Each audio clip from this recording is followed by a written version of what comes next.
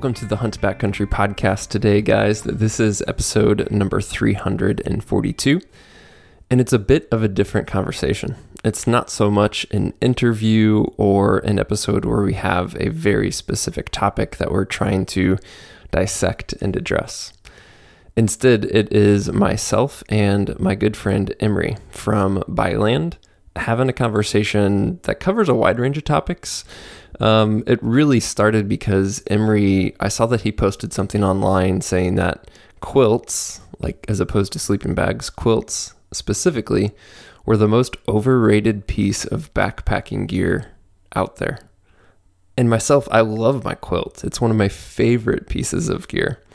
And so I know that Emery has a lot of experience in the outdoors. He thinks very critically and carefully about gear. And so I was really curious to be like, dude, where's your head at? Like, you know, I don't want to argue, but like, I would love to hear your position. And so honestly, we dive into that conversation. He talks about why he thinks they're overrated. I talk about why I love mine. But then we get into some other things like fleece versus merino and synthetic versus down insulation, etc. And although we dive into like those technical details on some specific products, there's really a bigger high level theme that we discuss in this podcast as well. And that's about making gear decisions that work for you and for your specific preference and your specific context in which you're doing. And then at the same time, being able to admit when, hey, I thought this was going to work for me, but it doesn't. So not getting tied to gear that doesn't actually work for you. And then at the overall high level, as much as we love to talk about gear, think about gear, the point is to find what works for you so that you can stop thinking about gear and stop overanalyzing everything and just go enjoy the outdoors. So whether that's a backpack hunt, whether that's a hike, no matter what you're doing, like gear should enable you to go do what you want to do and what you love. And it shouldn't be about the gear itself. So anyway, this is a unscripted conversation. We go in lots of different directions. We talk very nitty gritty, very detailed, very technical, and then we talk very high level as well. So this may be an episode you love. You may feel that this episode is way too nerdy. Again, it's a very different conversation than what you may be used to hearing from us, but I know that some of you will enjoy it and benefit from it. As always, guys, we do appreciate your feedback. If you have any questions or suggestions for us, you can send an email to podcast@exomountaingear.com. Or better yet, leave us a message. Hit the link in the show description, leave us a quick audio message, and we can share that and answer that question on a future Monday Minute episode. Hope you guys are well. Truly do appreciate you tuning in, sharing the show with friends, and the support that you give us. But right now, let's dive into this conversation between myself and my good friend Emery.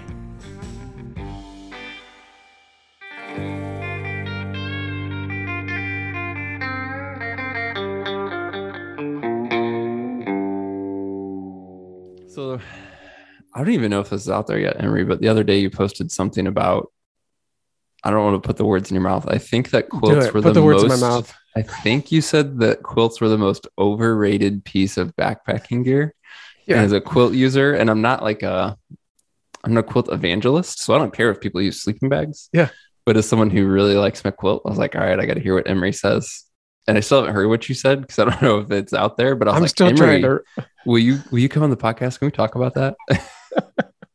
What's your train of thought, man? We'll just start there. Okay. I've been thinking about this for a while, and no, as of recording this right now, I have not yet put it out because I can't. I've been trying to collect all of my thoughts, and I've been trying to distill them down into one easy to understand thing, at least for my own self. So this might be a little scatterbrained, but I feel like I'm asleep. I have no problems with sleeping bags. I realize that a lot of people have issues with being restricted and stuff like that. So my comment about quilts being overrated is I feel like most overrated. They're the most right. I feel like they're either overrated or overused or maybe misunderstood, something in that regard, because what doesn't make sense to me about this is that for all the reasons that people use them, there's useless material underneath you. They're lighter, all that stuff. You have a large hole in your sleeping system that is underneath you. That where the whole thing breaks down for me is when they're really bad at retaining body heat because you have you have no material under you. When you crawl into a sleeping bag, here's my train of thought. When you crawl into a sleeping bag and you can cinch that thing around you, your body heats up that bag and then it stays heated up. And you choose whether or not you want to dump that heat or not. And you can do so in a number of ways. You can unzip it from the bottom. You can unzip it from the top. And if you don't need the whole bag scenario, you can just lay the bag over you. In a quilt scenario, even if you have retention straps, which is another major issue with me, you don't get to choose when the drafts happen or not. If you roll around and you dump heat accidentally, you've now let that warm air go, and your body has to rewarm that cold air that just came in. So in my mind, it doesn't really make sense to have a bag that just dumps its own heat whenever it wants to, and then your body has to sit there all night long rewarming that air, unless you sleep like a dead person. You don't move around. Does that make sense? It does make sense, and I would say if I have more. No, I was gonna say if all that were true, I would agree with you. Okay, what part of it? What part of it doesn't make sense, or what do you disagree with? All of it, to be honest with you. Not really? that, and again, this is like two friends having a conversation. Right, yeah. Neither of us are fighting for anything. I want listeners to be aware of that. I know you don't feel that way, Emery. I love gear. I love this kind of stuff. Yeah, because I could be totally wrong. By the way, I'm not married to my ideas. Yeah, for sure. That's why I was curious, because I'm like, I just have an experience of one, right? I'm just one dude. Right. And again, I don't care what other people use. Yeah, so you hit on several things there that were points that I think. So you sent over some bullet points in an email of like you were comparing a sleeping bag you own and a quilt you own, and then looking at specs. And we can talk about that, right? And the weight savings later. But I didn't prepare going into this conversation other than spent like 3 minutes thinking through if we take away specs on paper, right, and the theoretical weight savings, because I do think that's we can debate the value of that, the weight savings. I'm with you. But so aside from weight savings, I think that you mentioned like ventilation, for example, on a sleeping bag. I think a quilt actually is easier to ventilate. Oh yeah, for sure. And then things like, the drafts just haven't been my experience. And I will say though, it's like two things that come to mind with like what you said is nothing underneath you. That's obviously, at least in theory, part of the downside to a sleeping bag is whatever is underneath you in a sleeping bag is essentially pointless because the down's compressed. It doesn't have loft. It's not trapping hot air, et cetera, et cetera, et cetera. So it's like, what if it doesn't do anything? Let's just get rid of it. It's kind of the thought with a quilt. Yep. Yeah. And that's debatable. But either way, I think the sleeping pad then becomes just super important. I think it's really, really important with a sleeping bag, because I think there is some level of truth to like the bag's not doing much for you underneath you, maybe something, but not much. So the sleeping pad's important. And it's obviously more important with a quilt because there's nothing underneath you. But my experience with drafts has been like, I love that I don't get drafts. And yes, you don't theoretically in a sleeping bag because it's enclosed. But at least with the system I use, which I have a catabatic quilt, I just really love their attachment system. And I've used others like Enlightened Equipment, which I think is what you have. And I definitely prefer the catabatic. And they have clips sewn to the quilt, and then like a really thin, I don't know if it's like a 5 or 7 millimeter, probably 5 millimeter cord that goes around the sleeping pad. And what's cool is the clips that are on the quilt that then clip over the cord have basically two settings. So The clip has a larger hole. So if you clip that on the cord, now the clip can move. And so it can slide back and forth. And if you're tossing and turning through the night, your quilt moves. And yes, you can like introduce gaps, cold air, etc. But on that clip, you basically push it down to this like second setting. So you have a smaller hole that's biting on the cord, and it bites, like it holds. So it literally does not move, which is one of the things I've really liked about a quilt. Because as you said, I don't sleep like a dead man. I'm the guy that like goes from my right side to my left side to my back to my left side to my right side to wherever, like multiple times a night. And for me in the past, that's often meant in a sleeping bag, I'm rolling off of my sleeping pad. I'm sliding off of my sleeping pad. I'm moving and everything around me is moving. But with a quilt, or at least with my quilt, because of the way it locks down, I'm turning and I'm like, I'm in a burrito. Like the quilt's not moving. It's locked down. The pad's not moving. I'm turning inside of a system versus like rolling off my pad and stuff like that. So I think it's an important, like, what is the attachment system? Because again, if what you described is true, that sucks. And I think that is probably what a lot of guys have experienced. Well, there's more to it. I should probably, I think the big thing that everyone needs to take away from gear is that it is so individual, and everyone, like, I feel like there's two things that I don't really want to touch with a 10-foot pole, and it's sleeping systems and footwear. Yeah. Because everyone sleeps differently. Some people sleep cold. Some people sleep hot. Some people are big. Some people are small. Some people, and for all of the reasons, like, that's why no one wants to talk about, I don't want to advise on footwear, because what works for me might not work for you. And I feel like sleeping systems, they're just one of those topics that you can't, I struggle a lot with advising people on, because I don't know how you sleep. Yeah. And so I think maybe where you're coming from, because you even started with saying it, like, you don't have issues with the sleeping bag. Exactly. Yeah. I think quilts are a search in trying to present a solution to a problem that you just don't have.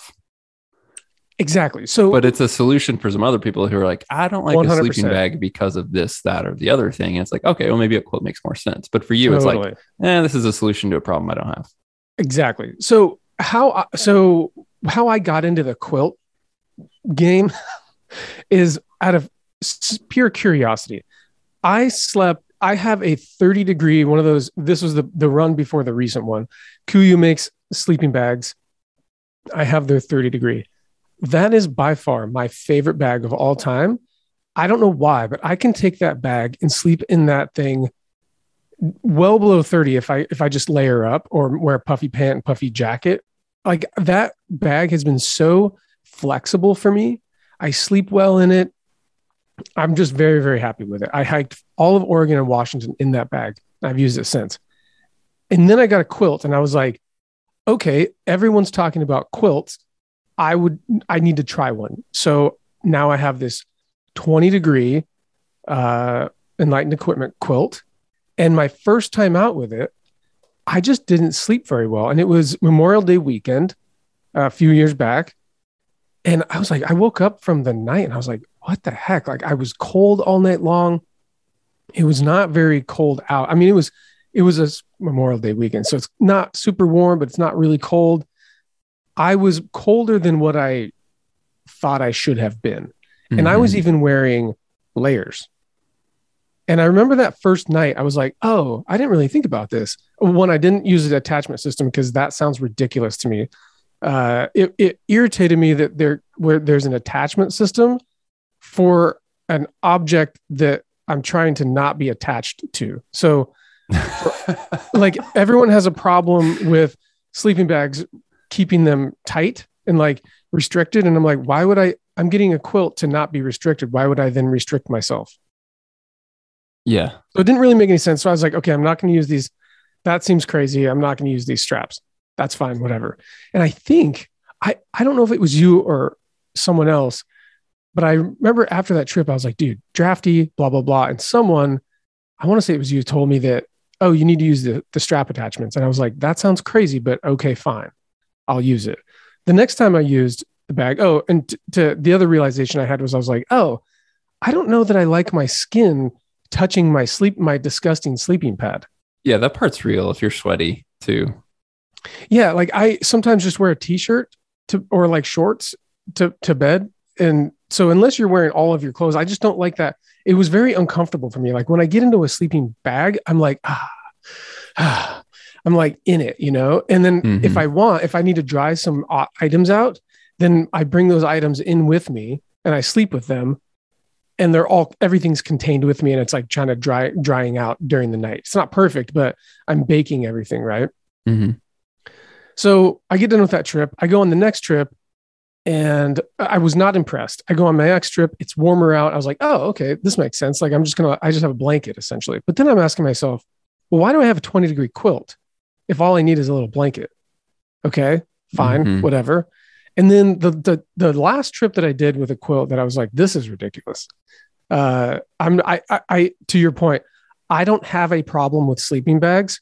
Why am I trying to fix an issue that I don't have a problem with? So I go on this hike. I do my annual hike around Helens, and it's not very cold outside, but I bring my 20-degree quilt and I'm going to attach it to my bag via all they have is elastic straps that go underneath your pad. I think in 2 places. I don't know if they do. Yeah. I've used them. Okay. So I use those and I'm like, okay, better than the first time I used without them. But then I was like, okay, I get it. That makes sense. Not so drafty, whatever. And I think, again, I was wearing shorts to bed and maybe like a long sleeve or something like that. I wake up the next morning. I forgot that I had these attachments.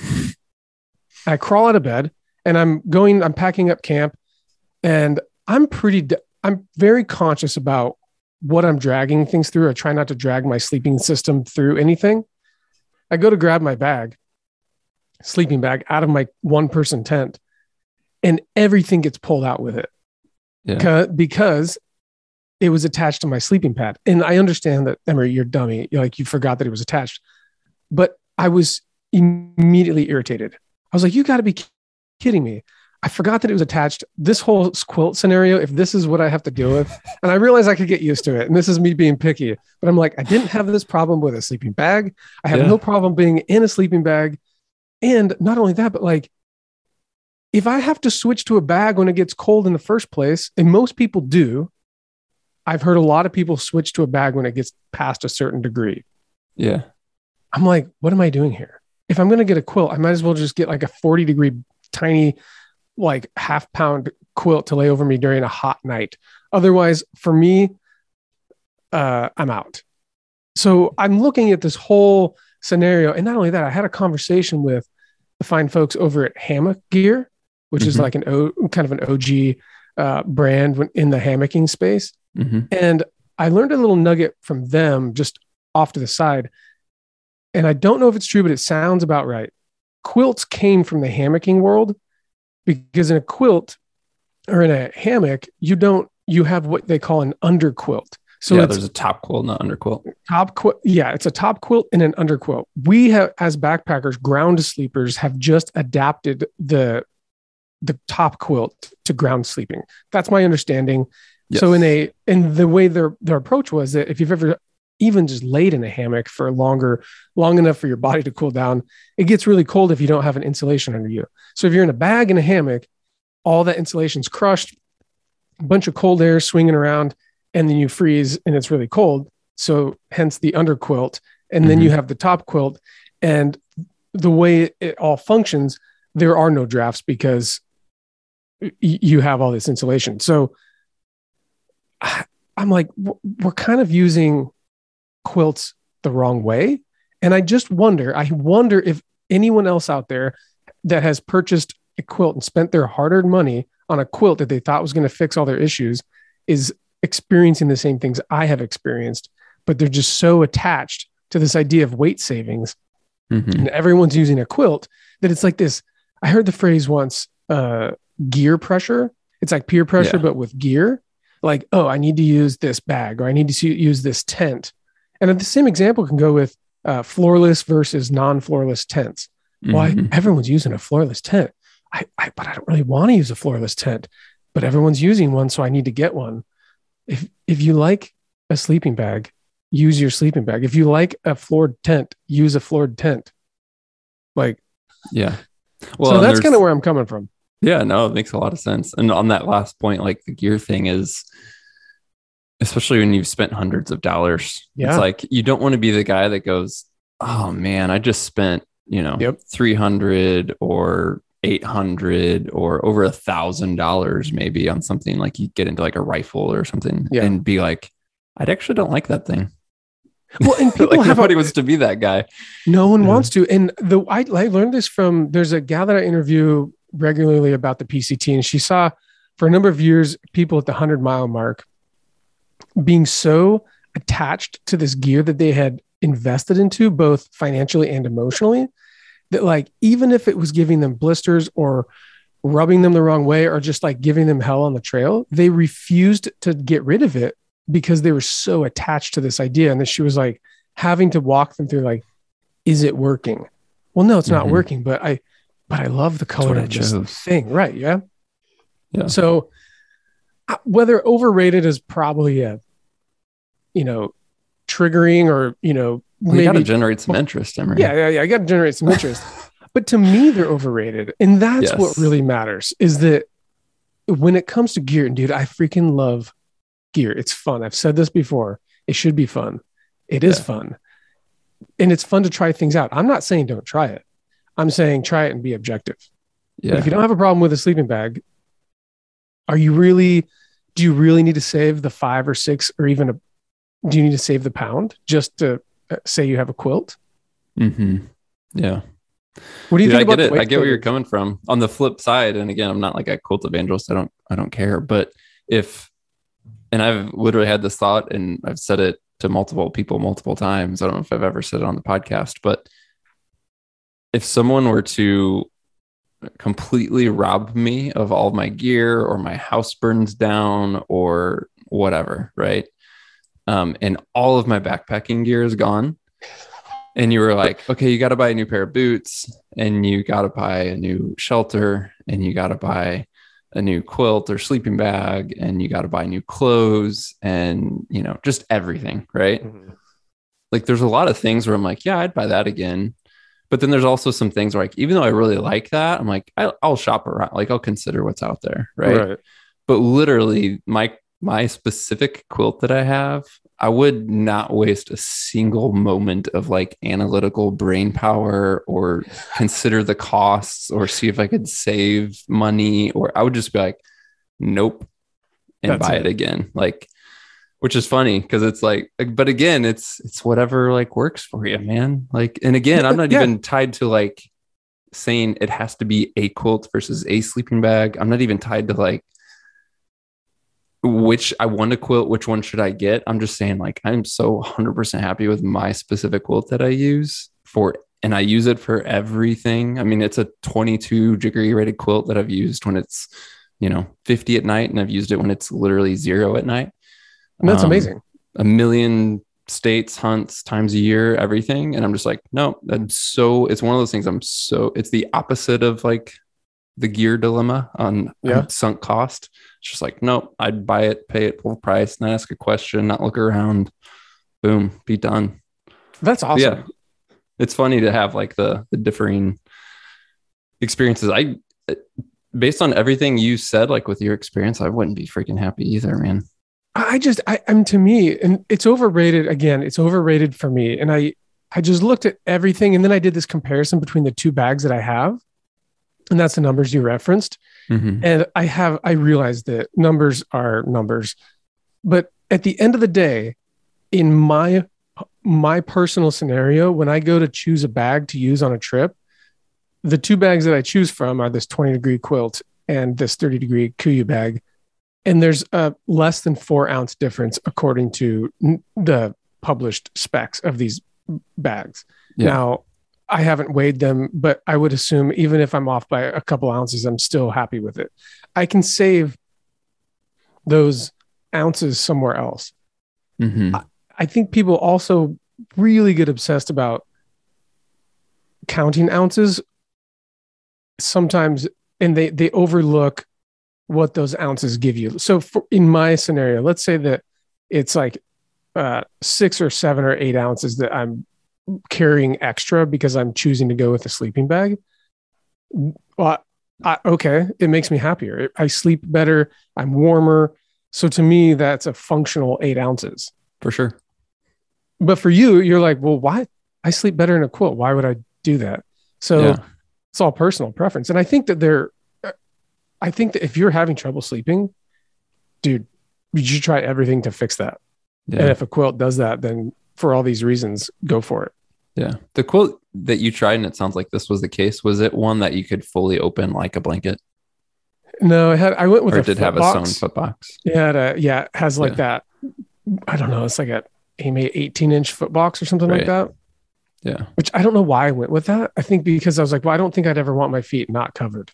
Yeah. That's what I have. And because Catabatic makes both, where you can fully open it or have a sewn foot box. But for me, if you took like and said, okay, here's this sleeping bag that's 25 degrees and it's actual 25 degree rating, and here's a quilt that's 25 degrees and 25 degree rating, and they cost the same and they weigh the same and everything else. Like, so if we take weight savings out of the equation, we take warmth out of the equation, assuming I have the attachment system I have now, I'd still take the quilt. Partially, probably because it's what I'm used to, but I've just found that I like that system. I can ventilate it better. It gives me more flexibility. As I said before, like I'm not rolling off a pad, like I'm moving within a system. I don't have to deal with zippers and snagging material on zippers. Yep. I found that I don't like, another thing with quilts that trips guys up is there's no hood, right? It's like, what if it's cold and my head's out there? I found that I actually prefer just using my beanie or something, but having a good draft collar at the top. So there's all these different things that, again, as I think you're right, Emery, it's like at the end of the day, quilts are one of those items that I feel, I don't want to say trendy, but they become more and more popular, and maybe more popular than they should be, because they're not necessarily miraculously better than a sleeping bag. And they're solving some problems that some people don't have. Yeah. It doesn't mean there's no benefit to them, but like everything else, a lot of personal preference. Well, and I also tuck my little inflatable sleeping pillow into the hood of my sleeping bag. Yes. So it always stays there.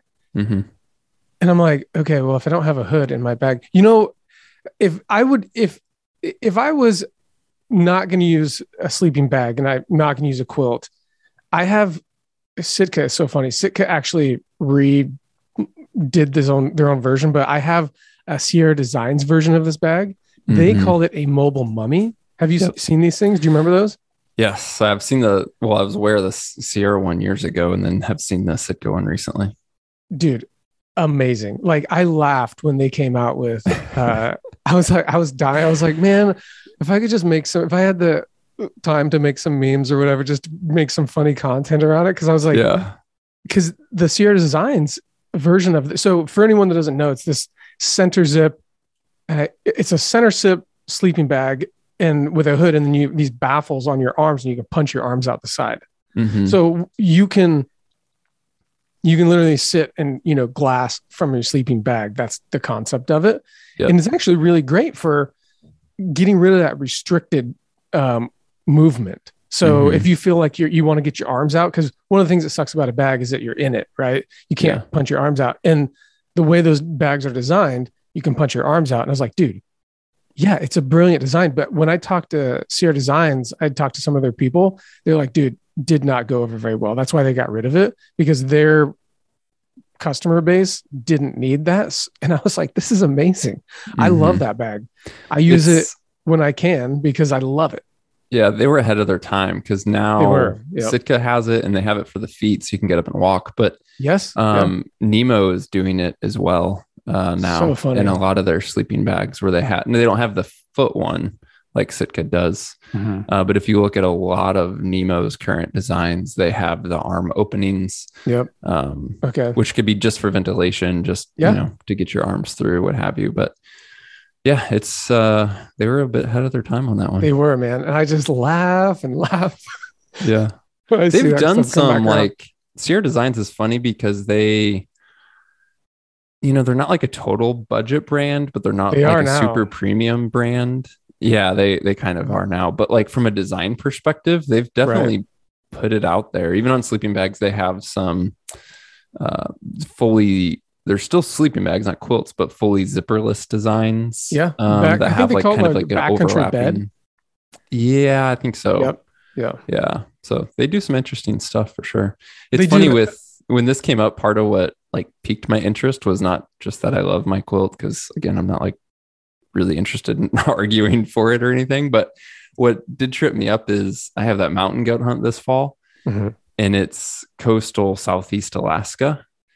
And my guide was just legit like, don't bring down. And he pretty much tells all Oh, yeah. customers that. And he kind of talked to me and he's like, you can if you want. Like, I kind of trust that you know how to take care of it and you understand what you're getting into. Um, but he still was like, I still don't recommend it. It's not what I would want you to do. But he Do wasn't you going to have tell a me no. down? Do you have a synthetic bag? No. So then I had to start at square one and was like, Oh, God, man. I've been so happy with my quilts. And even before this quilt, which I've literally Emery been using it for everything for Mhm. probably 4 years now. But even before then, it was always down, um, treated down, stuff like that. And so yeah, so I was like started to at least consider synthetics, and then started looking, and that alone is a different conversation, but that's a tough pill for me to swallow, is looking at Dude, synthetics and just thinking of the bulk and the weight and the performance. And it's like, okay, I'm gonna get way heavier, way bulkier for less performance. is that true? You Bummer. think? I think synthetics have come a long way. I have a couple of synthetic jackets that really feel like down. Yeah, I'll give you that. There's actually some recent synthetic stuff that I don't want to speak too soon, but I've been blown away by. But I Yeah. haven't used any of it in a sleeping bag, and I don't think Mhm. that. I think part of the problem with sleeping bags versus jackets is because the application and because of the cost of some of these newer synthetics, they're not yet really implemented in sleeping bags. And even the quote Right. unquote better sleeping bags still tend to use the more accessible, less expensive like sheet down, Mhm. or sorry, sheet synthetic. But there definitely has been improvements in synthetic technology for sure. And definitely I can be proved wrong here, especially on the warmth factor. Mhm. But still, from the bulk, like just amount of space in your pack perspective and the weight perspective, yeah, it's been tough for me. You know what I think is really cool about that, even though that's like you might have to try a synthetic, is that uh, the fact that you're so comfortable with your quilt and like a piece of gear that it makes you uncomfortable to have to think about not using it. I think that's a really good sign that you have what you need. Yeah. You know what I mean? Like, I don't think a lot of people have. So I'm in the opposite with a sleeping bag. If you told me that all I had to do was use a quilt, I'd be like, dude, no, this makes me really uncomfortable right now Yeah. because I trust my bag scenario and you trust your quilt scenario. And I think that's what we should all be striving for when it comes to looking for the gear. Like for the most part, you're done looking for a sleeping system. Yes.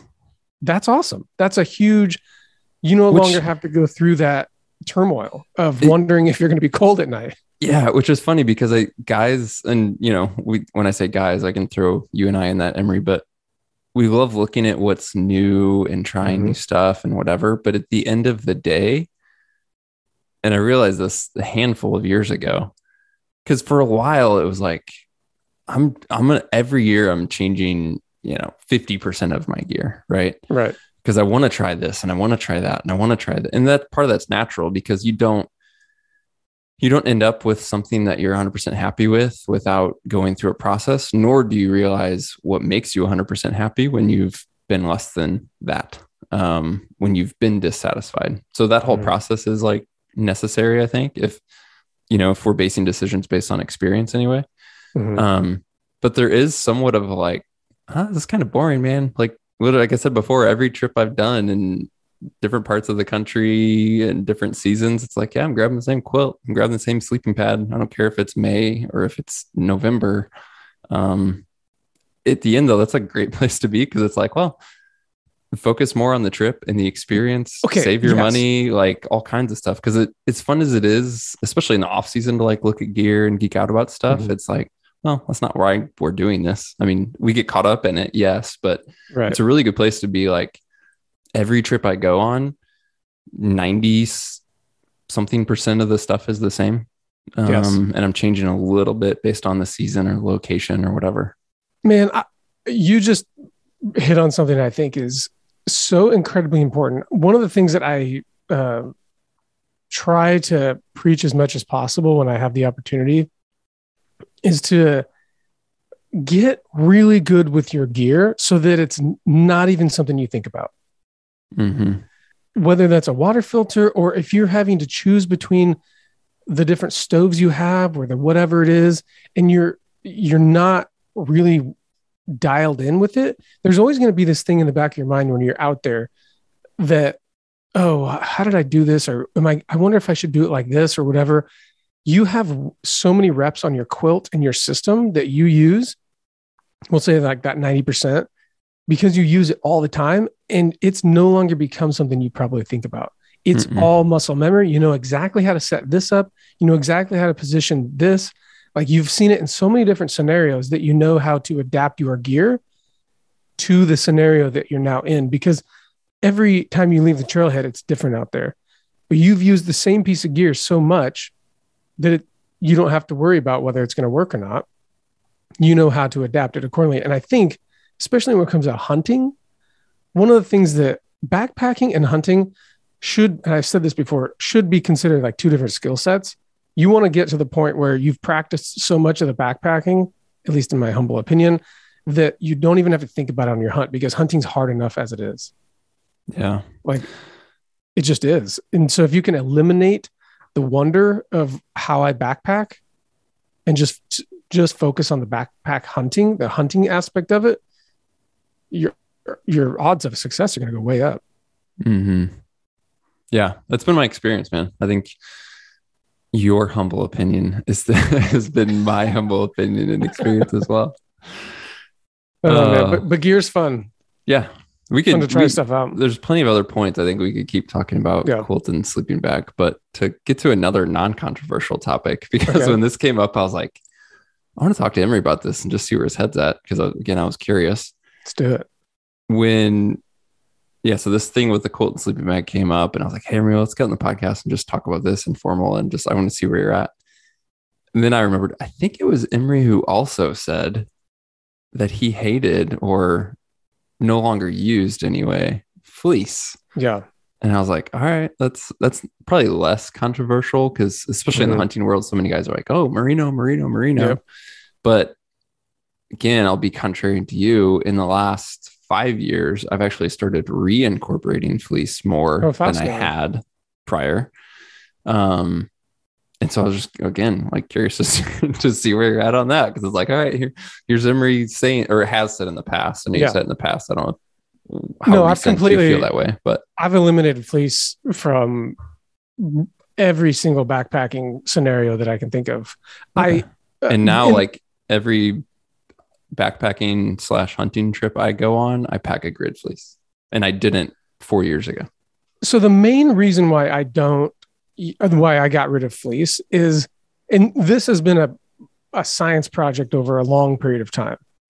For whatever reason, my body just does not perform well in fleece. I'm either too hot or too cold. I can never find myself properly. I can't find myself with just a good body temperature, whether I'm active or inactive. For some reason, fleece, anytime I think specifically we're talking a mid-layer fleece, like a grid fleece. Yep. I don't think anyone is wearing a fleece shirt. I don't think so. That would be weird. Someone is, but yeah. Someone is. But for me, I just have a very difficult time wearing fleece on my hands and a mid layer, and especially my head. I'm bald, so temperature regulation, it seems like, is really difficult for me. The moment I started incorporating merino wool into my layering system, I always had like a merino wool top and bottom for like, base layer, Mm-hmm. uh, legs specifically. And then I think I had early on adapted this like, kind of merino wool t-shirt that I didn't really, not really concerned about the t-shirt. I'm more concerned about that mid layer that I'm wearing all the time. I would heat up really fast, and then I would cool off really, really fast. And I was just always uncomfortable. And the minute I started implementing that merino wool mid layer, everything just got everything balanced out, if that makes sense.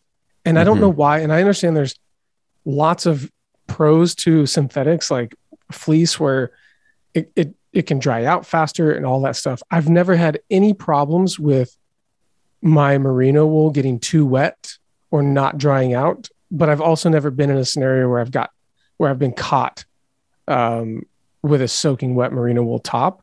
And even if I did, I'd probably just, if I knew it was going to be raining, I'd probably swap it out and put that in the bottom of my bag, and then warm it up at night and wear something else, and then bake it during the day while I'm moving. Like you can find ways to dry out your layers by wearing like rain gear over it, because it kind of builds that little oven in there. But for me, I just I've reserved fleece for around town, around the house, because if I start moving in it, it all goes to hell. Hmm. What for your that mid layer, what type of weight merino are you using? Do you Uh, know? yeah, I've switched to a heavier weight mid layer. I think let's see, on the PCT, I hiked pretty much all of it with like maybe a 150 or something like that weight. Mm-hmm. I think that's pretty average. And then First Light has that, and I can't remember the name. They have that really nice hooded pullover that's like 220. Is it 220? I know they It's have over I was 200. just looking because I haven't looked at numbers in a while either. So they're at least what's current. They have what's called a kiln, which is a Yeah, the 250. kiln. Yeah. So I have the 250. kiln, Okay. and that might be to me, that's like an all around, okay, that's an insulating layer. It's not that much different than a 150. I would rather go with the 250 than the 150 unless it's Yeah. really hot out. That's my opinion. Like if it's hot, I'll probably go with the lighter one, or if I'm moving around a lot. But hunting, you're often starting and stopping. At least I am. Mm-hmm. Moving, stop moving, moving, stop moving. So uh, the heavier weight works better for later season and when I'm hunting. The lighter weight for me would be I'm covering miles and I'm going to be moving so much that I don't need that warm, that like extra 100 grams or whatever it is.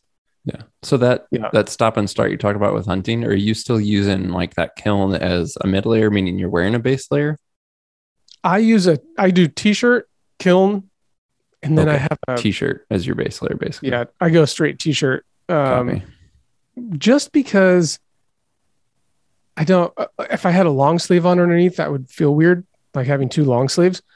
But my current layering system for late season hunting is a t-shirt, a like merino wool t-shirt that's kind of got some synthetics in there. So maybe like 80-20 ratio t-shirt with that kiln 250 merino, uh, and then a synthetic jacket, insulating jacket, and then rain gear. And then if it's going to be windy or if it's going to be really cold, there's a there's a fleece. This is the only piece of fleece that I use. It's the Peloton. It's such a weird name. Peloton 240 full zip from Kuyu. Mm-hmm. Oh, that thing. Do you want to? Come on, you hated fleece. I know, but this one, I use it as a, what do they call that? Like I use it as like a lightweight jacket. Yeah. It's got really good windbreak on it. Oh, So so it's a fleece with like a face to it. Right. It's not a warm fleece. It's very wind So resistant. is it more of like a soft shell-ish with like a micro fleece That's liner? the word I was looking for. Yeah. It's more soft shell, but it's like a ultralight soft shell where to me, with like a soft micro jackets, fleece background. Exactly. A soft shell, I think they look awesome and I would love to have one. But for me, I can't find a need for one if I'm backpack hunting. Emery, you're gonna make people mad. I know. The people on the podcast, I've called soft shells the minivan of hunting clothing because I think that they. Do you have one? No, I like got hate mail because I called them the minivan of hunting clothing, and my point was like they do a lot of things well, they just don't do anything really well, and so from like I don't know what they do. So and again, I was talking about backpack hunting specifically. Yes, and I'm like, okay, so for the weight and bulk, they're warm-ish, but not very warm. Yep. They have some weather resistance, but they can't replace like rain gear. Some of them are hit or miss on wind resistance. Yep. Some going. of them are quiet, but not all of them are real quiet, right? So it's like, okay, it's a little bit warm, it's a little bit weather resistant, it's kind of quiet, but it's also pretty heavy. So it's like, okay, there's just not like, if you talk about backpack hunting and like a layering system and base layer, mid layer, insulation layer, shell, those are four things, each with a purpose. And the soft shell is like this, fits somewhere in there, does a little bit of all four of those things and none of them well. So it just doesn't have a place for me in a backpack hunt. So that's why I called them the minivan of hunting clothing, and they got hate mail. Because no one wants them? No, people love them. I know. That's the thing. So like a good example of where I think they have a place is we were on our Kodiak hunt this past fall. We were day hunting, obviously. Mm-hmm. So all my caveats about space and weight in the pack are less relevant. And it was a day where it was fairly cold, like cold enough you couldn't hike in your base layer, cold enough that if you had a mid layer on, such as whether it's, a grid fleece or like a kiln merino, mm-hmm. you have some insulation, but it didn't quite give you enough protection then from like wind. And it was snowing. So it was like, I personally, because I didn't have a soft shell, was wearing a base layer, mid layer rain shell, which is something I would have in my pack for a backpack hunt, for example. Mm-hmm. We took off on the boat and there's four of us. I was the only one without a soft shell. So everybody else was wearing base layer, mid layer, soft shell, or base layer, soft shell. They made the right call. I got through the day just fine, but I was sacrificing like some level of breathability, some level of noise, etc., because I was wearing more of a hard shell, rain shell. Whereas their soft shell, it was warm enough over that mid layer to add the warmth they needed. Yeah. It had good enough DWR type resistance to handle the snow well without being full on rain gear, etc. So I was like, okay, perfect scenario for a soft shell. Perfect. They were quieter than I was by a little bit. Again, just if we go back to backpacking, I know they don't typically make much sense. No, and in the scenario that you're talking about, I couldn't agree more. I think for where I live, for all the reasons why you just said, they don't make sense for me. But for a day hunt, I think they make some sense if it's going to be fairly dry, and you're just going to be out for the day. I think they make some sense. But yeah, I couldn't agree more. But what's interesting about this 240 full zip hoodie is that it's light. It's almost like a pseudo soft shell that has a purpose.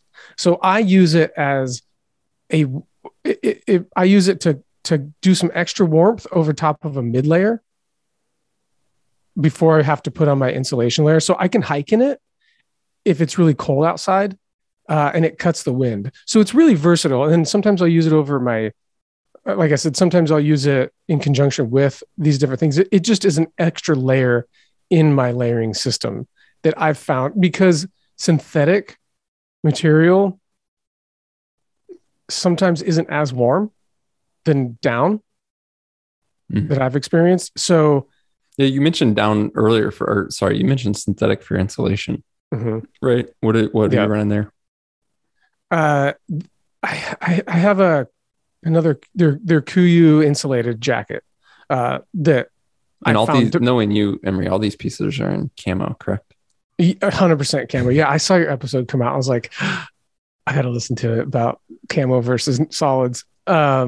Yeah, no, they're all solids, so I can wear them around town and not just use them for like a handful of days a year.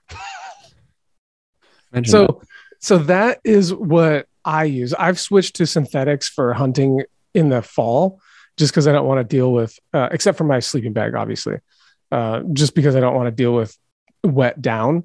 So is Uh, that pretty context specific because you're in the Pacific Northwest, do you think? I think so. I mean, I think so. I don't. I feel like I'm more willing to be out in the weather with a synthetic jacket. Like I'm not afraid if my synthetic jacket from Kuyu gets wet Mm-hmm. because I know it'll. I'm not going to let it get soaked, but I'm not so worried about it. Whereas with a down jacket, I'm a lot more careful with it. I don't know. I don't know if there's a. I've just started switching all my synthetic my Do you, insulation layer to synthetic. I think what goes back to what you said earlier of not, the less you need to, I don't say worry about your gear, but the less headspace you have to give your gear, the Yeah. more you can dedicate to the hunt. So what I hear is like you said that before, now you're talking about this. It's like for you, Mhm. it's like I don't have to think about Right. protecting my down piece. I just go hunting and the weather is what it is. And I just don't have to give headspace to worrying about my jacket because it's synthetic. Well, the other thing is I don't have to worry about overheating in my down jacket if I want to get up and move. So I can move all day. I can hike in a synthetic insulation layer without overheating. That's one of the things I really like about it. And also there's a caveat there. It depends on the type of material that's faced over top of it. It has to be like breathable Mm-hmm. because not all fabrics are breathable with synthetic. Like I have a Yeah. Patagonia synthetic jacket that is like the face of a down jacket that Right. keeps the heat in, so it doesn't breathe. It's really, really warm, but it doesn't breathe, and I can't hike in it. Yeah. So I like to hike in my synthetic jacket in the fall. Mm-hmm. Yeah, I've But used that's me. in the last couple of years, I've used an Arc'teryx Atom quite a bit. Mm-hmm. And it's synthetic, but it has that type of shell that's a little bit more breathable. And not only is it that, but the typical quote unquote down shell, Mm-hmm. not only are they typically less breathable, but they're more noisy. Whereas you get Yeah. into some of the more breathable shells, which aren't specific to. Here's one thing that people need to keep in mind as we have this conversation a little bit, like on the technical nerdy end. It's easier to find a synthetic with a more breathable shell or Yeah. breathable face fabric because you don't have the concern of individual down fibers leaking through that. And Right. so, quite literally, it's a more breathable, more permeable shell fabric. But if you apply that to a down application, you're opening up this face fabric that can then allow down fibers to escape. So Yeah. that's one thing to keep in mind. I know that sounds dramatic because it's not like down starts pouring out, but it is a factor for why people use face fabrics they do at times Yeah. on down versus synthetic. So I get what you're saying. Like the Atom is, it's been great for me to provide good warmth, even stationary. There's definitely some cold glassing sessions I've done in it, but then still be able to get up, throw on a pack and cover some ground in it and still breathe fairly well. And then, Mm-hmm. the other thing to keep in mind too is just looking for body mapping, which a lot of them are doing it these days, but the Atom's an example where your whole side panel from your torso up and then into your underarms is a different material. It's non-insulated. And so you naturally get more breathability of kind of through that core area, but your front arms and then rear remain more insulated. So Right. Yeah. it's one example of, a bunch that are good out there. Dude, you know what I'm realizing during this conversation? Gear can be really confusing. Yeah. I Well, and that's what makes it difficult. Going back to like you were talking about people asking questions on sleep system or boots, or take the same thing for a jacket. And or sorry, I shouldn't say down. Insulated jackets are a perfect example of like, hey, I need a new, guys will just say puffy, right? I need a new puffy for hunting season. What should I get? Oh gosh, dang. Well, dude, they're not. That's a tough question. One thing they don't, you know what I realized later on, way later, and I only realized this because I'm looking at a pile of insulation jackets that they're all considered a puffy or an insulation layer, but they're all different. Man. Some of them are really thin and some of them are thicker. And I Well, realized, but as I was getting into this whole thing, I didn't know that there was a difference. And I know that sounds dumb, but I figured a puffy jacket was a puffy jacket. And so I hiked this. I hiked the PCT with this quote unquote insulated jacket that is a Montbell Thermowrap. Mm-hmm. Dude, it weighs the same. It is not it's not a jacket. It's a sweater. It's a mid layer is what it is. Yeah. I weighed it. It weighs less than my merino wool hoodies. Oh, dude, for sure. Like merino wool mid layer is going to weigh, on average, call it 14 ounces probably. And there's quote unquote down jackets out there that are 8, but then there's down jackets out there that are 28. So, and that's just talking down. And then you get in like down versus synthetic and face fabrics, body mapping, types of insulation.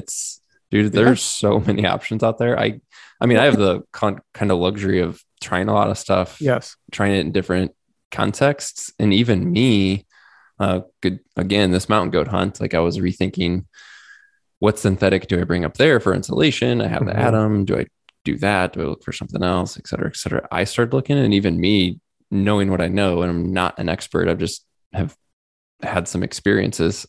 I'm like, God, this is overwhelming, right? Well, and one thing that insulation layers don't do that the sleeping bag world does is gives you ratings. So sleeping bags, they just, you have to look into it's not very obvious what it's used for. So if you go to the Montbell's website and you look at a Thermowrap versus like their next level up, it's on the surface, it's very difficult to find out which is which. Whereas if you go to a website for sleeping bags, 30, 40, 20, 15, 0. Okay, clearly I know where to use this thing at. Mm-hmm. Whereas at least in my opinion, it's not very clear what range in which I'm supposed to be using this puffy jacket in, because there's different thicknesses. Like one of the reasons why I use that Peloton 240 full zip is because I didn't want to buy a larger puffy jacket for colder weather. I was just like, okay, if I just get this, then I can just add that to my kit and get that extra insulation. Whereas like, I'm not going to use like a big puffy jacket, a heavier puffy jacket. That was in my head anyhow, when I went that route. So I can kind of leverage. It's like getting your 30-degree bag down colder when you have puffy pants on and a puffy jacket. Yep. Same kind of concept, but it's not very clear where, it's just not very clear what jackets are supposed to be used for what, even with the fabric, active versus inactive. Because like I said, I have a very, very thin Patagonia insulated jacket that when I wore that for the first time, I thought that it would be breathable. Not breathable. It was very, very warm though. And I was like, holy cow, this thing weighs basically nothing. It's synthetic and it cooks me. Like it is definitely warm. It cuts the wind, keeps my body heating. I'm like, this little piece of gear is pretty sweet. Can't hike in it, but if you want to slap it on just during a break or around camp, dude, it's freaking awesome. And it weighs nothing. Yeah. That's like one of the pieces I've been running this past fall is from Outdoor Vitals. And it's one of the synthetic insulations that's impressed me crazy. But they have it's called their Ventus Active Hoodie. Okay. And it's a synthetic insulated piece. It's like a quarter zip, half zip, really cool piece. And I got the thing I saw the specs on there and I was like, oh, that's a misprint. That's funny. It's 7 ounces, right? And I'm like, there's Dude. no, either this is a misprint or this thing does nothing. Like, there's no way this is warm for a 7 ounce synthetic piece. And got the thing, and I'm like, like they're actually like, there seems to be something to this. Mm-hmm. And it is warm, but Hmm. it's called an active hoodie and it does not breathe good. Oh, And so it's like, figuring that stuff out. And I love the piece. You just have to know when to use it, right? I'm just going back to your point yes. of like understanding the differences in pieces and then what they're for, what they're not even on the marketing side, but like based on experience. Like, okay, here's the temp range and activity level that this piece is going to excel in. And then here's where it starts to, not be the ideal solution. Right. And so, yeah, it's So how, okay, so you have an active layer. That's an active layer. It's got like a synthetic hoodie. It's lightweight. It doesn't breathe that well. How have you implemented it? So it can be active, just not higher exertion, right? So I wouldn't necessarily mind wearing it and hiking with it if I'm not doing like this long, strenuous climb, or if I'm active, but I wouldn't say just still hunting, but like kind of cautiously moving, meaning I'm not just like head down, need to pack in 4 miles type thing. It's not that piece. Okay. The other time, I think it's going to find its way into my pack. And again, this is a solid piece, so I've used it a ton of outside of hunting. I've done trail runs with it for trail running, it has to be cold, like sub 10 degrees, right, like single digits cold, for full on high exertion running. The other thing is just going to be a cool piece for warmer spring, summer, maybe early fall hunts, where it's kind of like that you need to knock off the chill, right? Yeah. And it's like, okay, I don't want to pack a full on puffy. It's kind of that time, like you mentioned, like one of those lightweight down, don't even want to call them jackets, more sweaters that are light. And so the idea of like, okay, this is a relatively warm hunt, being able to grab a 7-ounce insulation piece that truly does provide some warmth. It's like, that's killer. I mean, a 7-ounce insulation piece is half the weight of that merino kiln we were talking about. And warmer, but you just can't, like, you're not going to be able to use it and get the breathability that you would with that kiln, for example. Do you consider it like, because it's the weight of a mid layer? Lighter than mid layer, yeah. So it's, I mean, dude, do you like consider 7 ounces is probably light as like the lightest first light or any merino layer. It's crazy light. It's weird. Do you want to confuse everyone a little bit more? I think we already have. Might as well go for it. Merino wool insulated jackets. Yeah. Have you gone down this path yet? I have. So I think when you say that, I don't know what piece you're talking about, but I think of like the First Light Sawtooth, for example, was a very hybrid merino piece where they took like a mid to heavyweight merino and then body mapped some insulation to it. So the front had actual synthetic insulation. The back was just merino because their idea was we were wearing a pack. The arms were merino. So that's one example, but did you have something else in mind? Yes, I have. One of the things I'm trying out this year is a Ibex merino wool insulated layer, and merino loft, I think is what they call it. I'll have to get you the name of it.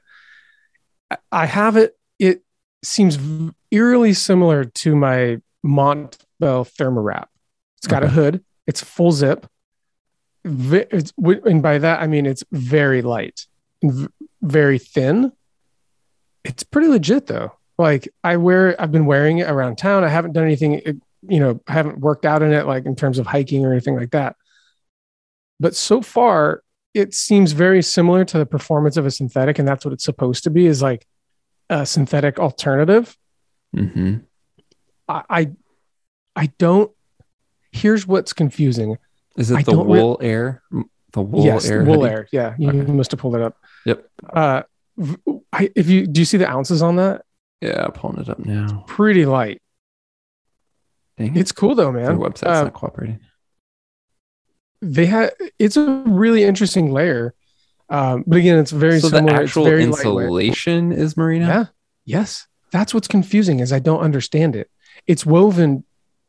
It's apparently woven differently. I think I can't really figure it out. I haven't. I'm not super clear on how this is happening, but it's merino wool insulation, and this is happening throughout the industry. Lots of people are starting to do this. At least you'll see it pop up from time to time. Here's where I think here's the purpose of it. I think, and when I did that video on why I'm done using fleece, that happened to take off for some reason.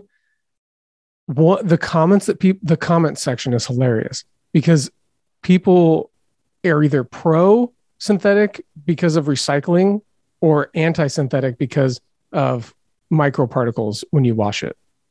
So I think I'm guessing that merino wool insulation is an answer to not using plastics because if anyone like fleece is a plastic. If anyone hasn't looked this up, if you look up how fleece is manufactured and like you get the different face fabrics on it, like it's either soft, really fluffy, or it's not. Mm-hmm. It's really interesting how they do that. They basically scratch it back and forth. Like it comes out one way and then they move this thing on it back and forth and they make it lofty to capture air. So I think, but people don't like the fact that it's plastic. Mm-hmm. And every time you wash it, there's these microplastics that end up in the waterways. But then again, you can make the same argument for like, well, but you can recycle it. It can be recycled. Okay. So, yeah. I mean, I don't know what the right argument there is, but that's why I think we're seeing more merino wool insulation. But then someone has a problem with shearing merino sheep because it's violent, like apparently. Right. So, I don't know who wins here. So on the site for Ibex for that piece, it's 11.4 ounces for medium, men's medium. And then definitely for sure, like they're playing that angle. They're talking about it being PFC free and renewable raw material for insulation. Yeah. I haven't seen that piece. It's very interesting.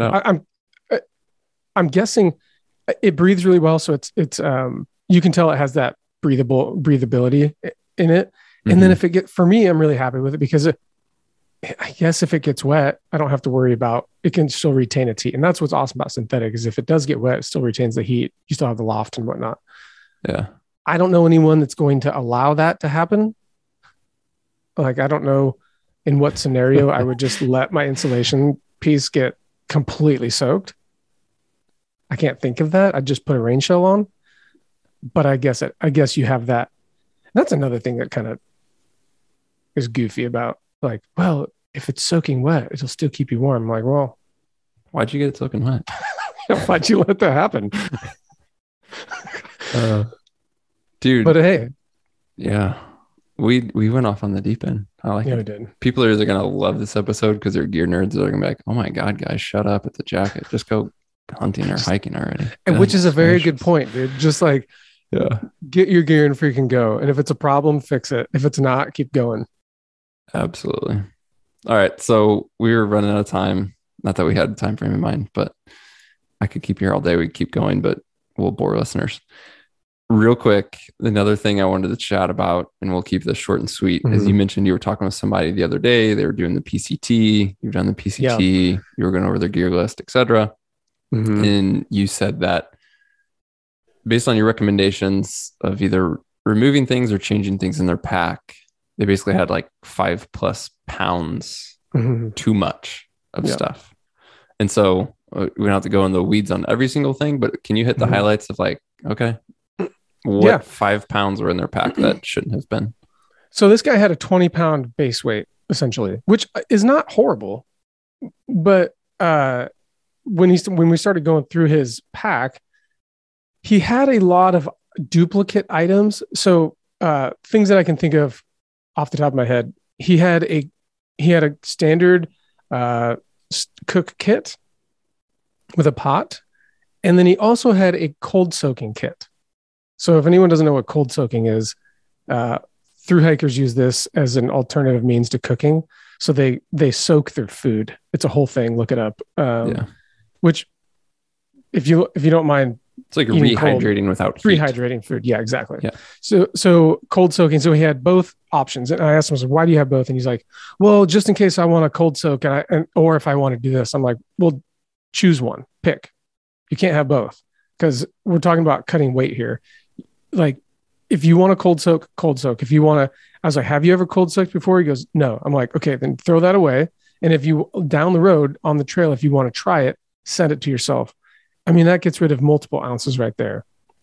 So he had 2 cooking methods, which is a common thread here with the whole build out of his kit. He had basically too many options for the same thing.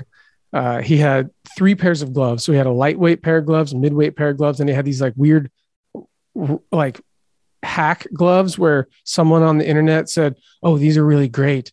You wear these and they're really warm. They're like rubberized with like, they're one of those like working gloves where they have rubber fingertips on them and they're like warm on the inside. I was like, you have 3 pairs of gloves. And he's like, oh, and I have these plastic tubes that go like these plastic sheets that go over my hands so I can, in case my hands are cold. And I'm like, but you have 3 pairs of gloves.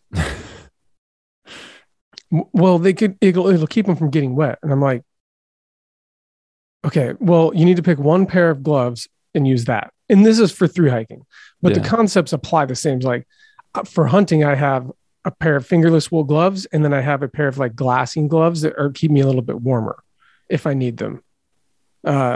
So he had essentially 4 things for his hands. He also had a sit pad and then a 1/8 inch foam pad that went the length of his sleeping pad. And then he had a sleeping pad. And I was like, what's the point here? And he's like, well, see, my sit pad's for sitting. And then my 1/8 inch foam roll is for added insulation under my sleeping pad and to protect my sleeping pad. But he also had a Tyvek ground sheet for protection. And I'm like, okay, what I would suggest is you cut that 1/8 inch foam roll down to like body torso size and use that as your sit pad and extra insulation during the day or at night if you need it under your pad. It's under your torso.